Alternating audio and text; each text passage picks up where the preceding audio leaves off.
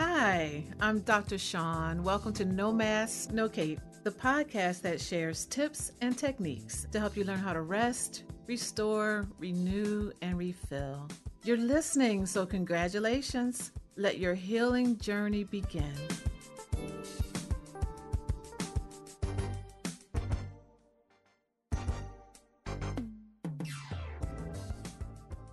Welcome back to No Mask, No Cape, the podcast that moves you through life. I'm going to try a new thing every week and see what really lands. I'm so happy to be back with you all today. And so today I think I'm going to talk a little bit about what it means to be an empath. And I'm going to lead into that with a story because I like to hear my own voice. So just follow along. I promise you I'm going to land this plane. So I'm just returning from a retreat in Sedona, Arizona, with a wonderful group. It was called a Sacred Sojourn.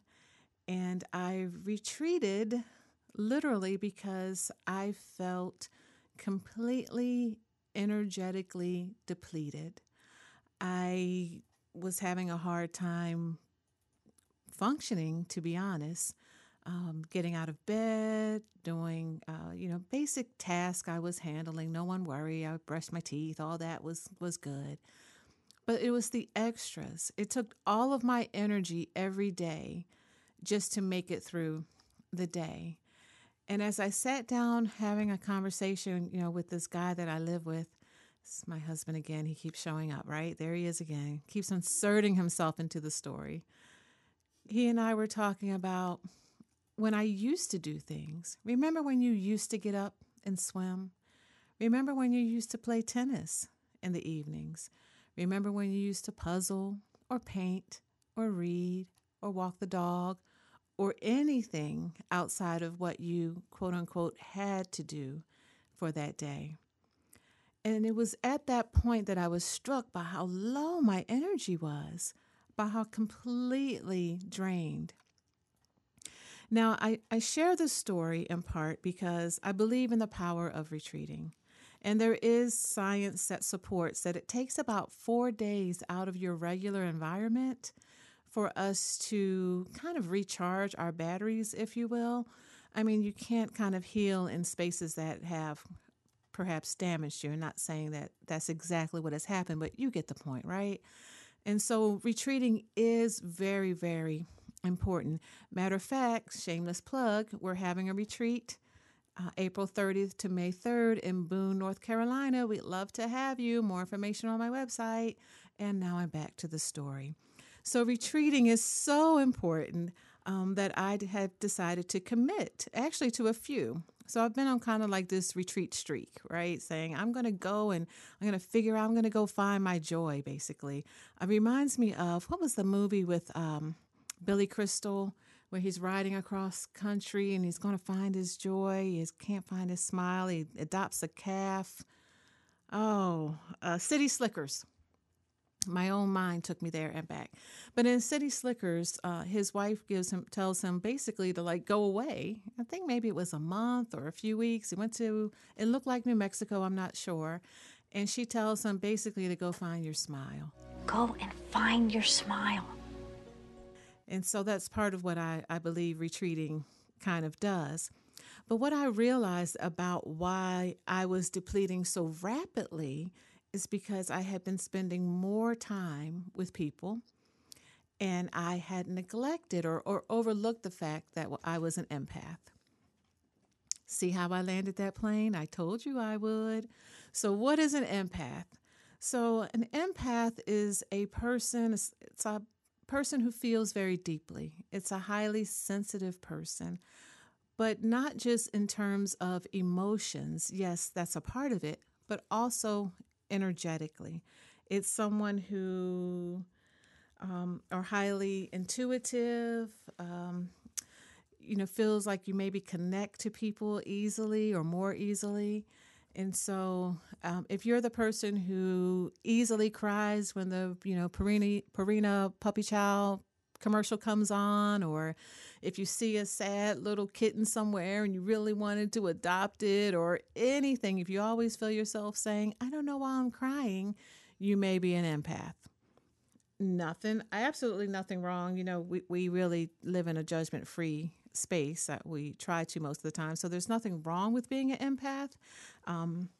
However, I think unrecognized empathness, I made that word up because I can put you in a space where you find yourself like, man, I am always tired.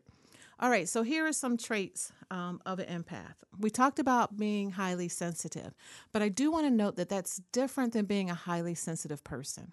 There is a slight difference, and if you want to know more about that, I'm going to recommend, I think it's called the Empath Survivals book by Judith Orloff, Orloff.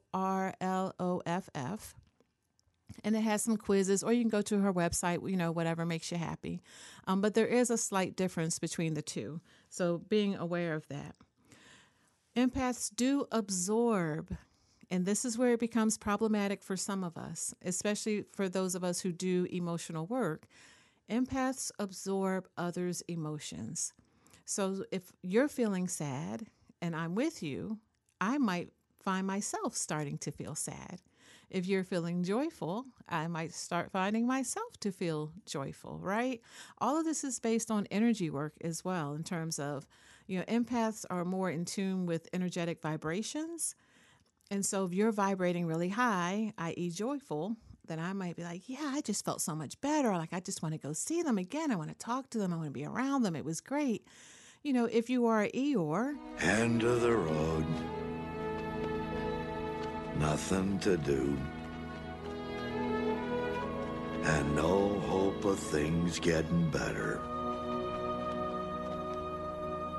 Sounds like Saturday night at my house. I might, and while I'm with you, when I leave, I'll be like, wow, I'm kind of sad, or I might just feel drained, or I might feel tired, or I might not feel anything in the moment, but my emotional reserve tank might be depleting, right? You could almost see it kind of draining down a little bit. And this can also happen. So for me, I think my empath thing really popped off. I'm not quite sure exactly when, but I remember when my children were playing AAU basketball. And I'm going to say maybe 10 years ago or so. But I remember at some point I could no longer sit in the gym. Like, I just literally felt like I was being smothered. There were people, on the right side, the left side, behind me, in front of me. They were yelling. There was a lot of noise, the sneakers on the thing. I mean, it was just so much noise, also so much emotion. And I didn't realize the distinction. And so I tried to sit apart.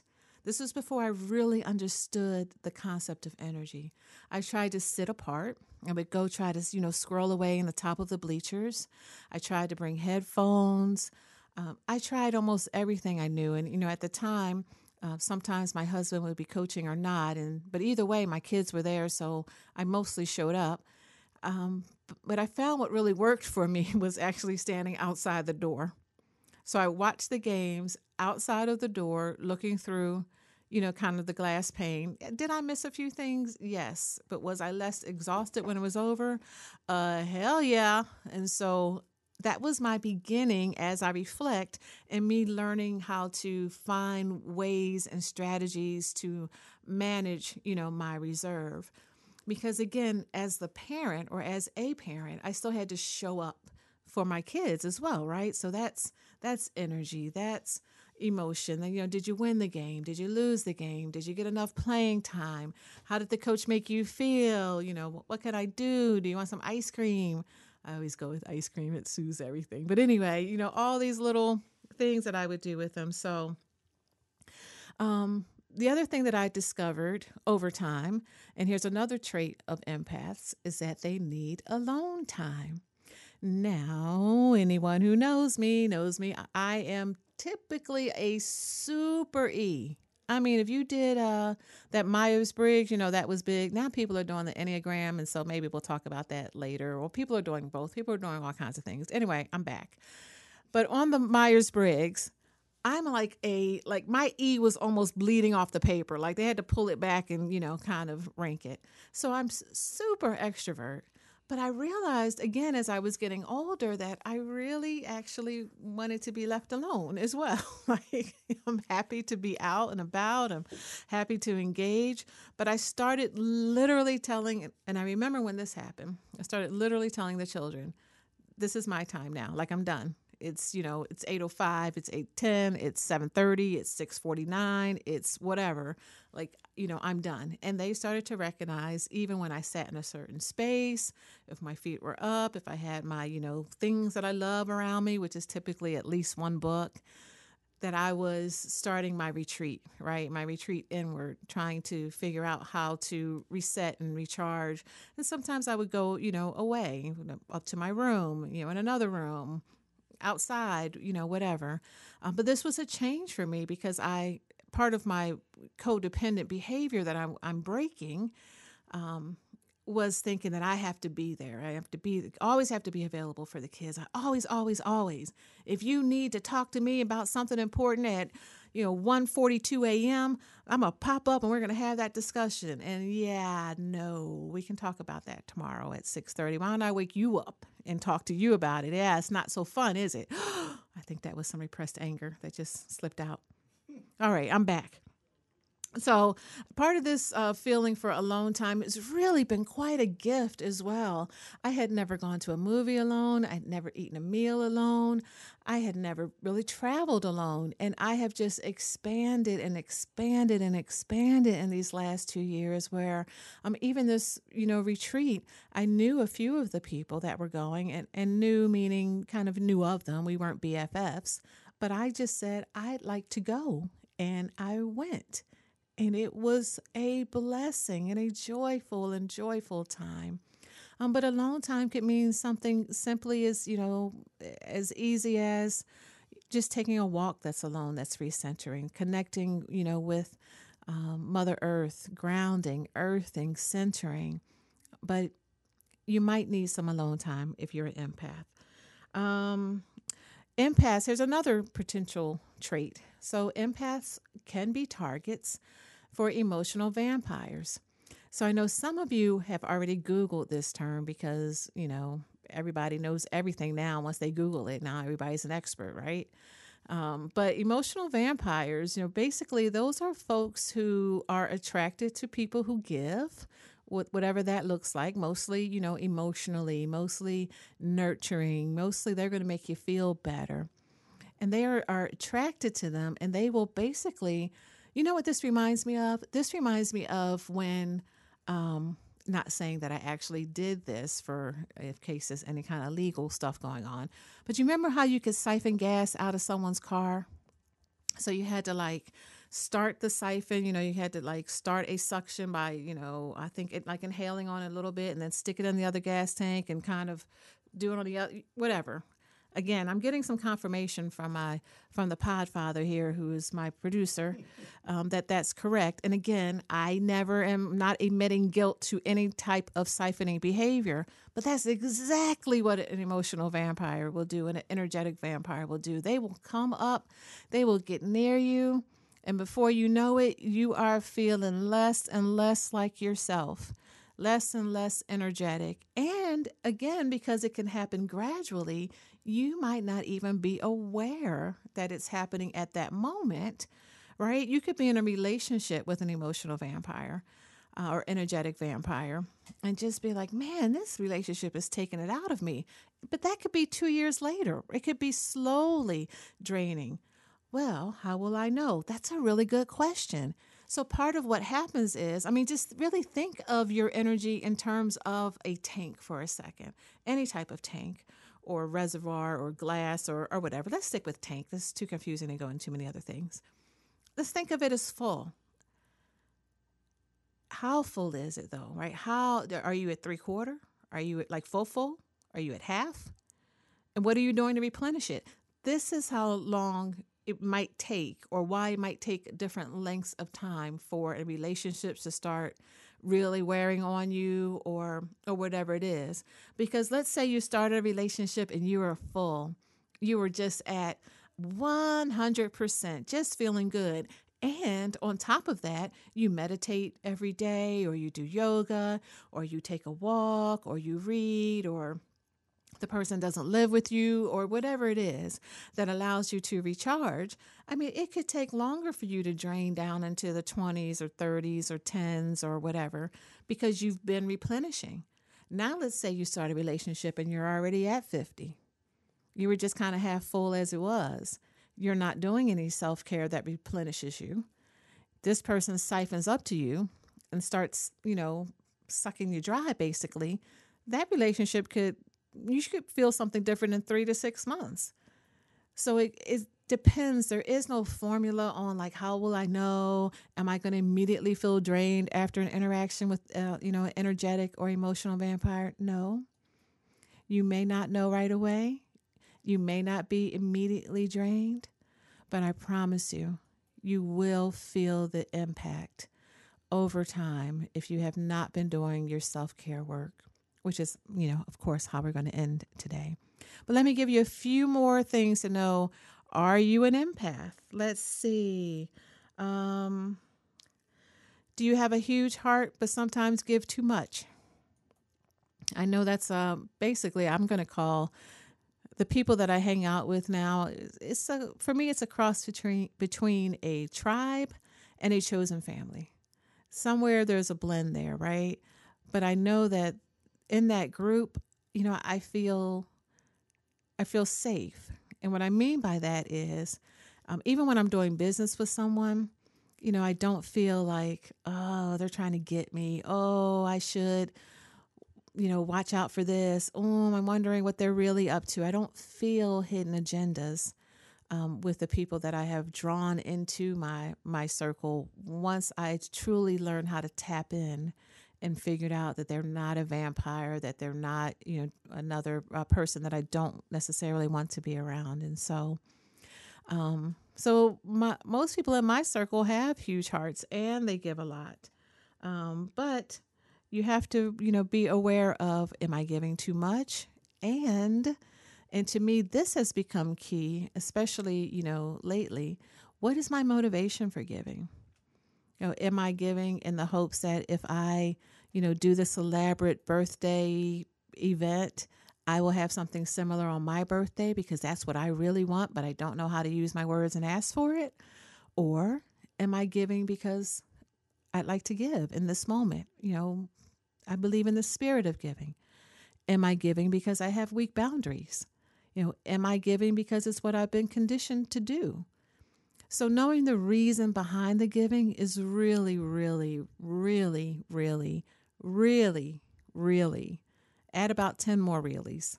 I'll spare you the actual. No, I won't. Really, really, really. It's 3. Really, really, really, really, really, really, really important. I tickled myself with that one. Oh, okay. I'm back. So, how to recharge? Like, what can you do? So, if you are an empath, I welcome you. I welcome you to my chosen family. I welcome you to my tribe. And I would like to help support you through the journey of making it through with as few scrapes, bruises, bumps, nicks, cuts, whatever as possible. So the number one thing really is the recognition. If you remember, I do have those 3 A's: awareness, awareness, awareness, but awareness, acceptance, action. So being aware of anything really, like, that is literally about half the battle. So if you're aware that you're an empath, there are a couple things that, you can do now. One, I recommend reading more about it. Of course, you can Google it. You can buy a book. This is a novel idea and actually read it. Love them. Do a little quiz, or you can go to the library and rent a book, or wherever you can come in contact with something that perhaps you can touch. You could also go into nature, and we talked about earthing, grounding, and shielding. So let me talk about shielding for a second. Part of what happens with an empath, is that, again, when we talk about our energy, and if your energy is what surrounds you, your energy, enters a room before you do. And you can imagine it like if you put your arms out, that whole bubble, that's about the size of your energetic sphere. And, people kind of go back and forth. Is it this many feet or that many feet? So, I mean, whatever kind of floats your boat. I don't really need to get into the super details about it. But your energy field basically is kind of wide open. If you've had recent energy work, it'll be even more wide open. So let's say you have a Reiki, session, or you've just done some wonderful chakra attuning yourself with a deep meditation, you're going to be even more wide open. And so part of what is important to do is to learn how to shield. So I like to think about shielding in terms of those patio doors. If you've been at a hotel or maybe in your own home and you had the sliding doors, remember those? And you put the little bar down as well, because of safety. We got to be safe, and we're always looking for that bar. But to me, that's a great example of learning how to shield.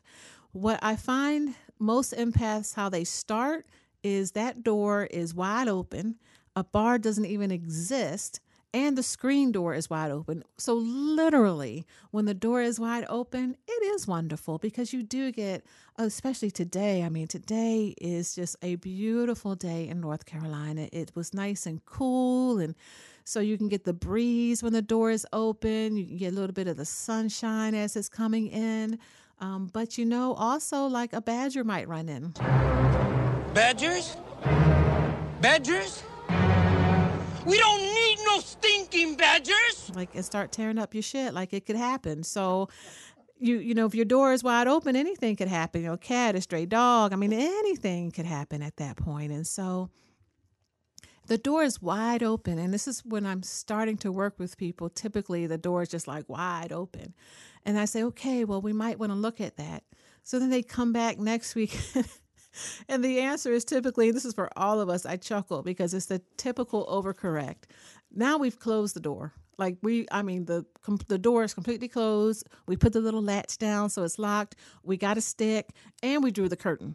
There is nothing. I will not enjoy sunlight.